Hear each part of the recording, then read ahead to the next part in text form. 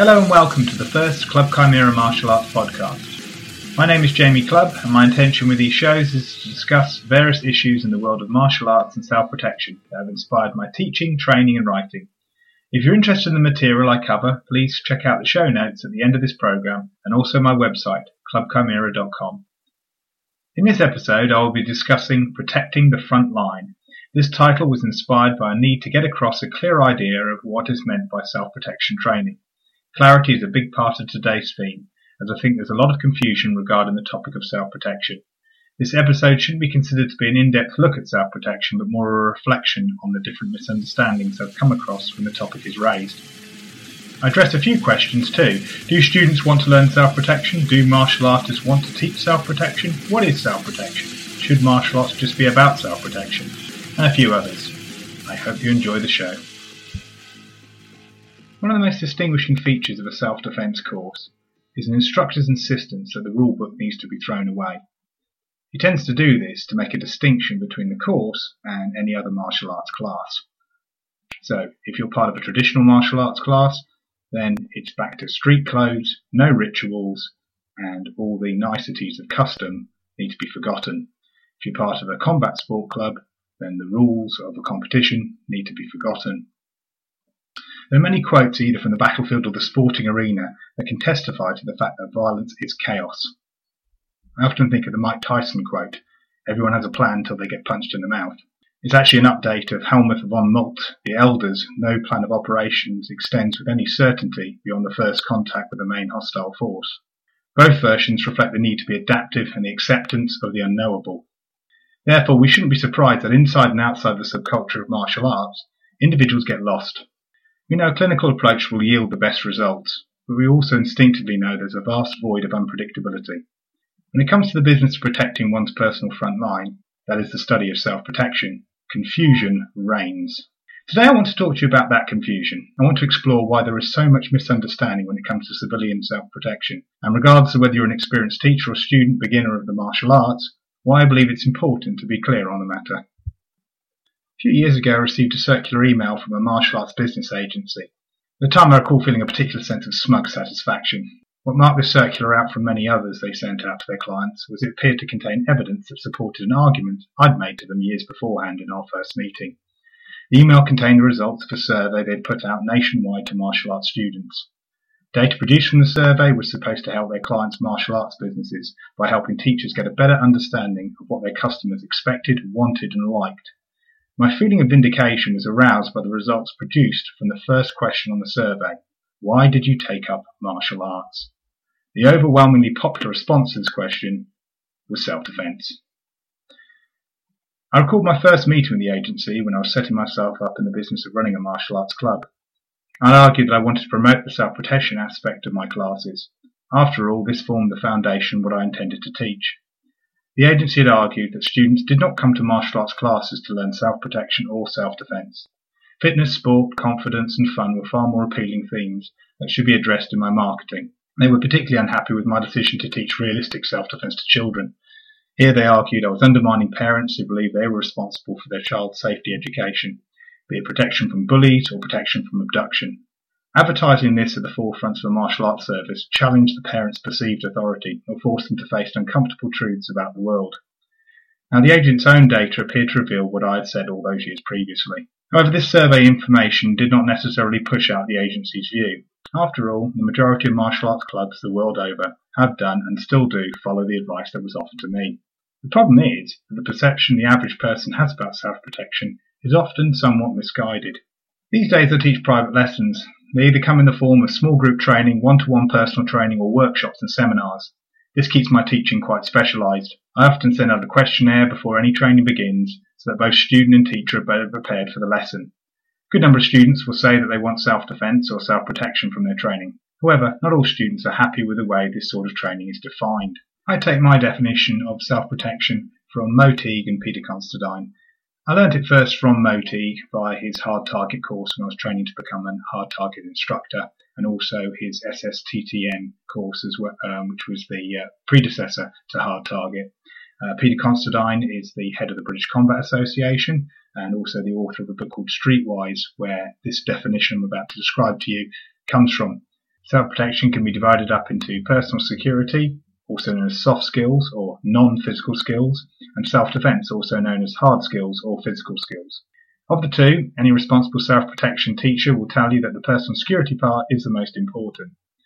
This comprises of attitude, situational awareness, understanding the physiology of fear and aggression, a small amount of specific and workable information on criminal psychology and criminology in relation to offender profiling and victim selection, some conflict management skills, some lay knowledge of behavioural science, and the all-important legal side. Now, to the average beginner student, all of this can seem quite daunting. Sadly, it puts off the average person, especially when what attracted them to self-defence in the first place was this view that they would be learning a few clever tricks to get themselves out of a sticky situation, or they'd just be learning how to fight. The self-defence part, that is the physical skills, are short and simple. They should be low maintenance in nature. That is so that once they've been taught a few times, clients will be able to take the techniques home and practice them effectively. Needless to say, the techniques should have a high percentage of success with minimal risk to the user. So if you expected to be learning some flamboyant or aesthetically pleasing moves, you're likely to be disappointed. You aren't going to get a lot in the way of clever tricks either. All the low maintenance, high percentage techniques are straightforward, commonsensical and require a reasonable amount of practice. Put it this way, I wouldn't advise attempting to show them off on your father-in-law at the next barbecue.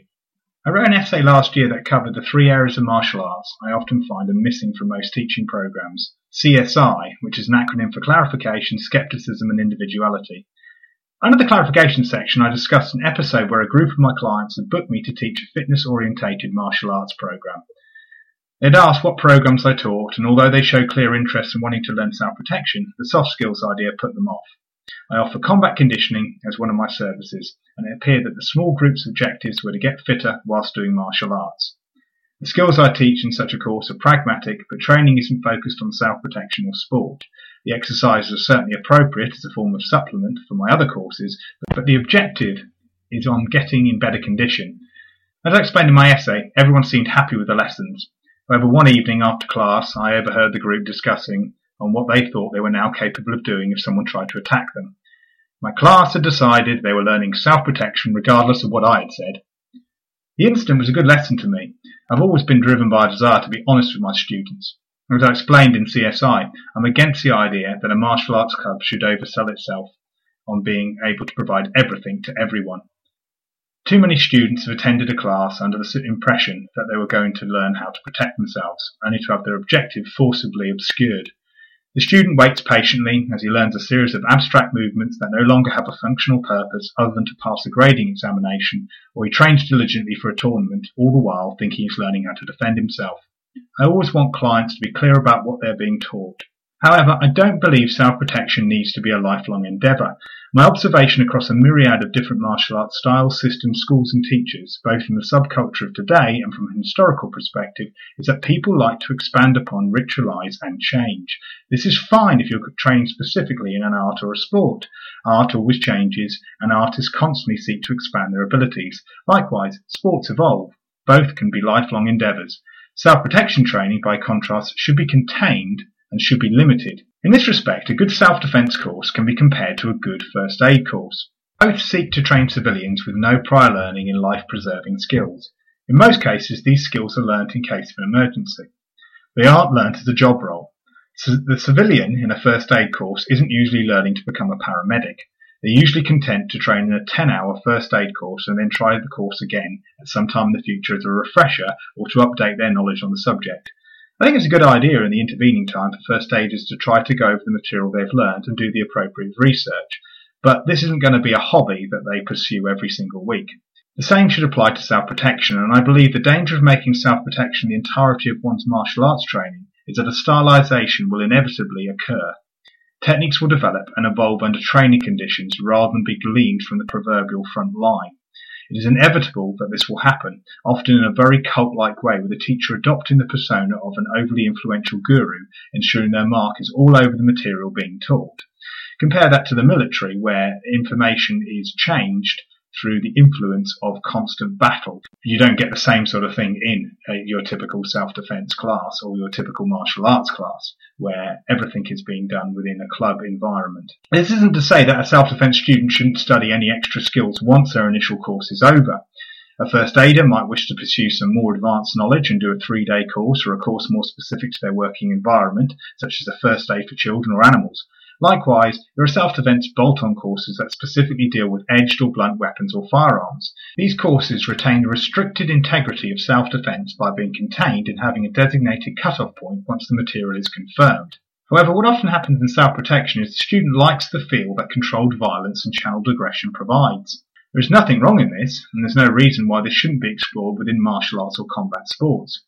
In fact, I believe it's very healthy, especially when these pursuits can be done without the constant concern of whether the techniques being trained can be immediately applied in a self-defense situation. What I often do with clients who have completed a self-protection course, and I've trained in one of my martial arts cross-training courses, is to go back to the self-defense aspect at the basic course's end. So, for example, at the end of a Muay Thai course, we would look at how techniques from the sport can be applied to self-defense. Clients often find that the martial art course has worked as a great form of attribute training for their original self-protection course. This way, they can see what attributes they have gained from their training and how they apply it to self-defense. However, the majority of these courses are focused on the sporting or artistic objective, which I find to be enriching, challenging, healthy, and unashamedly fun. That's my personal approach to coaching these days, but I've seen some great examples of other schools following similar principles when they teach a holistic or comprehensive martial arts system. They ensure that self-protection work is done early on, or at least trained alongside the art's fundamental techniques. Then once the teacher is satisfied that enough basic self-protection has been taught, he tells the class that they will now explore other aspects of the martial art. A good teacher should then be able to explain how to switch between different training mindsets and also how different areas can benefit each other. The next area of contention I see troubling people is more of an internal one. This comes in the form of confusing short-term self-protection thinking with long-term self-protection thinking. This problem is closely related to the bigger world issue of confusing what is with what should be. I like to get across my view on this mental aspect of self-protection training early on. Despite my strong support of open-mindedness in martial arts defined by my approach to cross-training, there are certain constants I observe and use as my guide. Short-term self-protection deals with the realities of modern-day violence. It does not judge from a moral perspective, even though the very act of applying self-protection tactics is a judgment call in its own right. It's a clinical approach to preserving the life and well-being of an individual or individuals from interpersonal violence. The main motive is to avoid or limit injury to those who have been targeted by someone who intends to inflict physical harm. Efficiency and legality should be the strong guiding principles in the selection of strategies and tactics. The issue of what is, in such instances, accepts the harsh reality that there are violent human predators in the world and uses this knowledge to responsibly prepare law-abiding people to protect themselves. Such predators can be motivated by greed, lust, prejudice, displaced aggression, desperation, and a number of mental disorders. These various motivations are only of interest insofar as the way they might inform a short-term self-protection strategy. For example, a person might choose not to wear expensive clothes or carry much cash in an area with a reputation for mugging. Long-term self-protection deals with reducing crime rates by various means. An individual might have some involvement with a number of charities that work towards reducing poverty, combating addiction, educating more people against prejudice, or simply working closer with authorities and local neighbourhoods to create safer communities. The issue of what should be in this particular instance seeks to make the world a better place by promoting fairness, supporting the community and peaceful solutions. Knowledge on the various types of crime is of interest to better tackle their causes at the root and to create environments that don't foster such violent criminality. Both approaches can, and I would argue should, be tackled in harmony. Long term will produce the best results and handles a much bigger picture. However, short term always pushes out long term, just as hard skills always push out soft skills.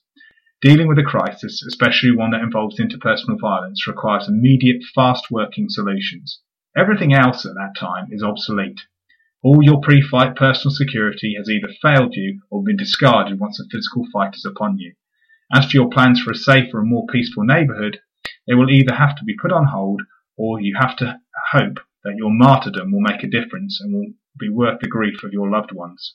Confusion often occurs when you advise someone to avoid a potentially dangerous situation when it is their moral, ethical and legal right to put themselves at risk. I see no conflict between being actively opposed to prejudice and yet advising someone to avoid a certain area at a certain time. My advice is not a command and it does not reflect my opinion on what should be. I think a law-abiding and honest individual should be able to set foot anywhere in the world without fear of being robbed, kidnapped, tortured and murdered. But sadly, there are many parts of the world where that is unavoidable should you decide to visit without taking the right precautions. There are places in the so-called civilized world where individuals will be pestered, bullied and attacked due to their race, gender, sexual orientation, religion, non-religion, culture or any number of irrational reasons. Long-term self-protection has a number of ways to eliminate these places without putting an individual at risk of physical harm. Short-term self-protection instructs us to best avoid such areas. The aggressive-looking man who just entered the bar and has fixed his glare on you for some reason has no right to make you feel threatened. You should not feel the need to leave as early as possible, or, if he engages in a dialogue, to adopt an insincere behaviour that will make him reconsider the violence that's probably on his mind. However, the reality might be that this person sees you as a target for his anger and frustrations. He doesn't care about your rights. In his world, there is justification for his violent intent. You and your kind are responsible for his misery and anger, and your actions will either further reinforce this justification or allow him another justification for not being violent. In the long term, you can push for more bars, pubs and restaurants to be part of a community-based watch scheme that creates a safer environment for patrons.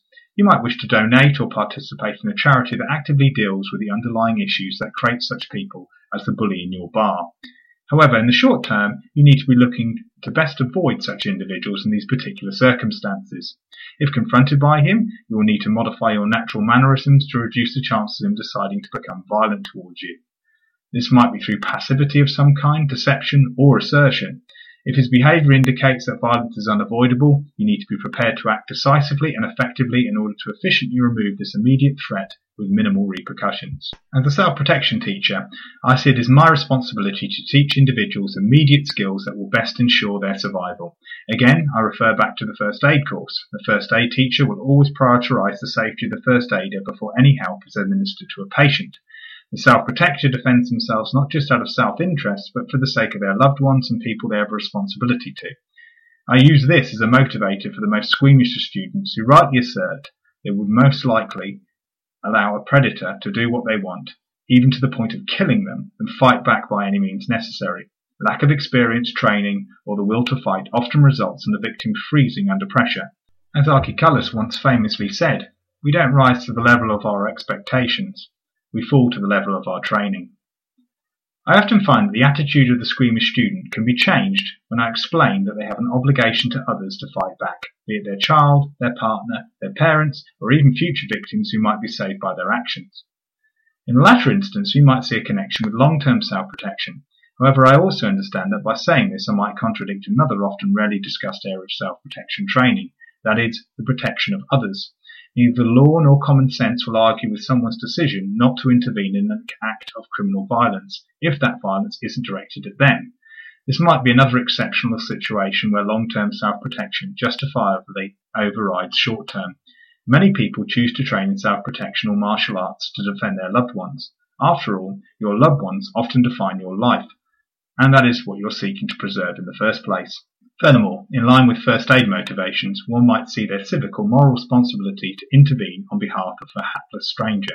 Personally, I find this to be a very noble and a fair argument for long-term self-protection. Self-protection courses should include elements of bodyguarding and training to protect others. However, should you decide to intervene in a situation, you should do following the same procedures as you would do in your own interpersonal situation. So, in most instances, you will probably not need to actually physically be involved. Rather, it will be more a case of alerting the authorities, alerting other people, using dialogue.